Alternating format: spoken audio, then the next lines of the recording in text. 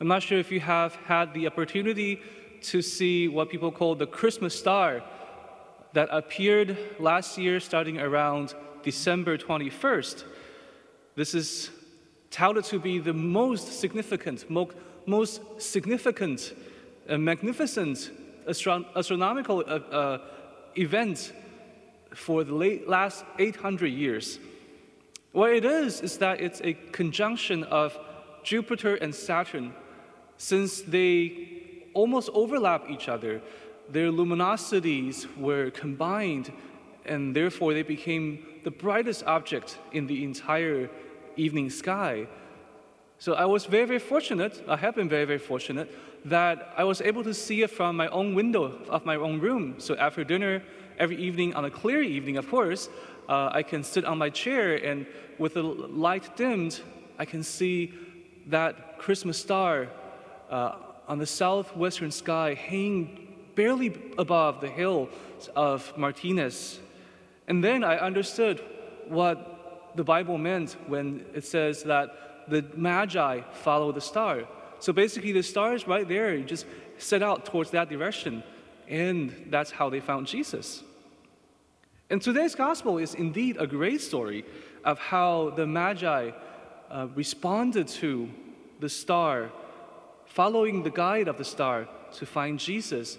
It's also how God reveals himself to all of us.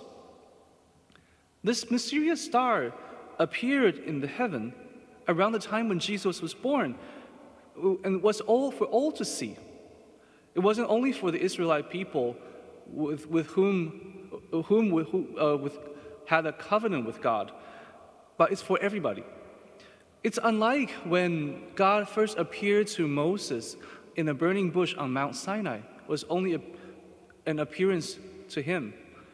It wasn't like when God called out to prophet Samuel in his sleep near the meeting tent. This time, it was for all to see, and therefore the people who responded to this sign of God, this signal of God, were Gentiles. In other words, they were not the people of Israel. They did not have a covenant with God. It is very, very significant that it was actually recorded in the Gospel of Matthew, which has a target audience of the Jewish people, the first Jewish Christians.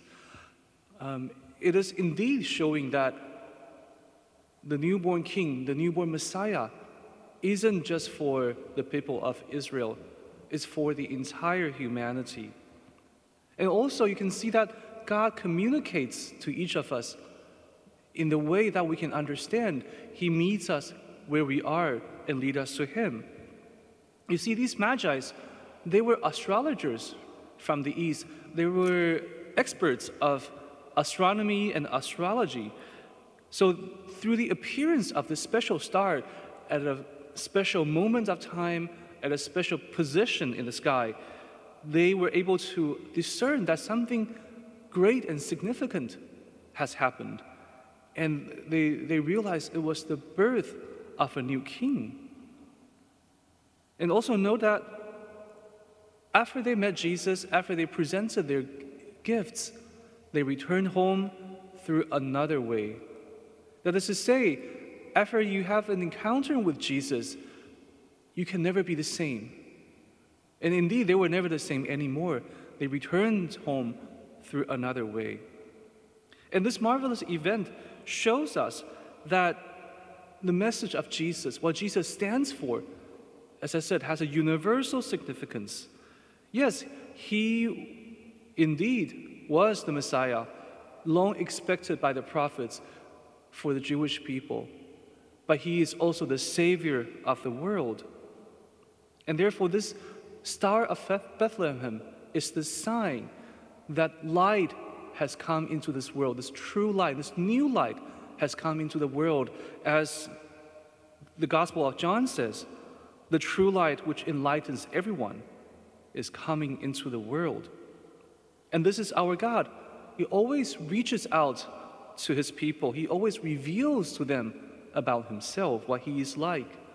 And he bends down heaven by being born as an infant on earth so that we can have access to him.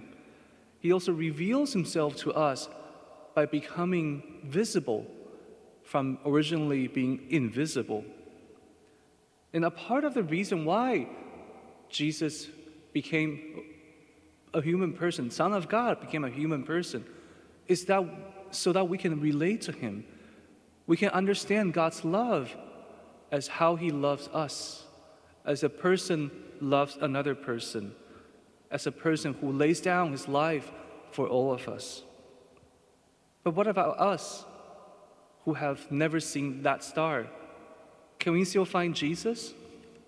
I think this is an important question to ask, because during the last year, it was a year that we experienced that was full of confusion, and we are all yearning for a sense of clearance, a sense of clarity. And my answer to this question is that, of course, we can. Of course, all of us can still find Jesus, even though not having seen that star. So how do we find Jesus? Well, certainly, just like that star seen by the Magi, if we pay attention to the nature, to the grandeur of nature, we can always see the hand of Jesus who created this world, through whom this world was created. And we can also see his love in the love that we have for one another.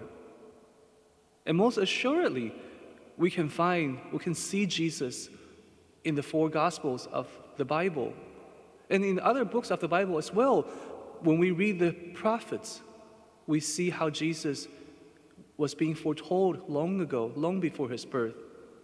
And then when we read the epistles in the New Testament, we see how the life of Jesus, the teaching of Jesus, were being reflected on, were being analyzed. And so, the Bible is the most reliable guide for us to understand Jesus' revelation to us. And of course, we can receive Jesus in the Eucharist. There we can find him. And even after we receive him in the sacrament, we can have an intimate, heart-to-heart conversation with him. Also, Mary is our guide to Jesus, like a star shining in the darkness of our lives. She teaches us by her own life and by her own example, showing us how to live an authentically Christian life. For example, she was always praying, and she always prays for her children. She's always meditating and pondering about all the mysteries that happened to her and around her. And I think you can understand this because if you have a son, and shortly after his birth, you have all sorts of strangers showing up at your door bringing expensive gifts, I'm sure that will make you think, what's going on here, right? But Mary is always pondering about all the mysteries of God, all the mysteries of Jesus. And moreover, she's always open to God, open to God's will. And wherever she goes, she brings Jesus to the people, to whoever she met. And that is why Mary is called Star of the Sea, or as in Latin we say, Stella Maris. And since we just celebrated not too long ago, just 2 days ago, the solemnity of Mary, Mother of God, let us finish with 2 verses of this ancient Latin hymn called Ave Stella Maris as our prayer, as a prayer for Mary's protection and guidance so that we can find Jesus this year. Hail, Star of the Sea, nurturing Mother of God, and ever Virgin, happy gate of heaven. Bestow a pure life, prepare a safe way, that seeing Jesus we may ever rejoice. Amen.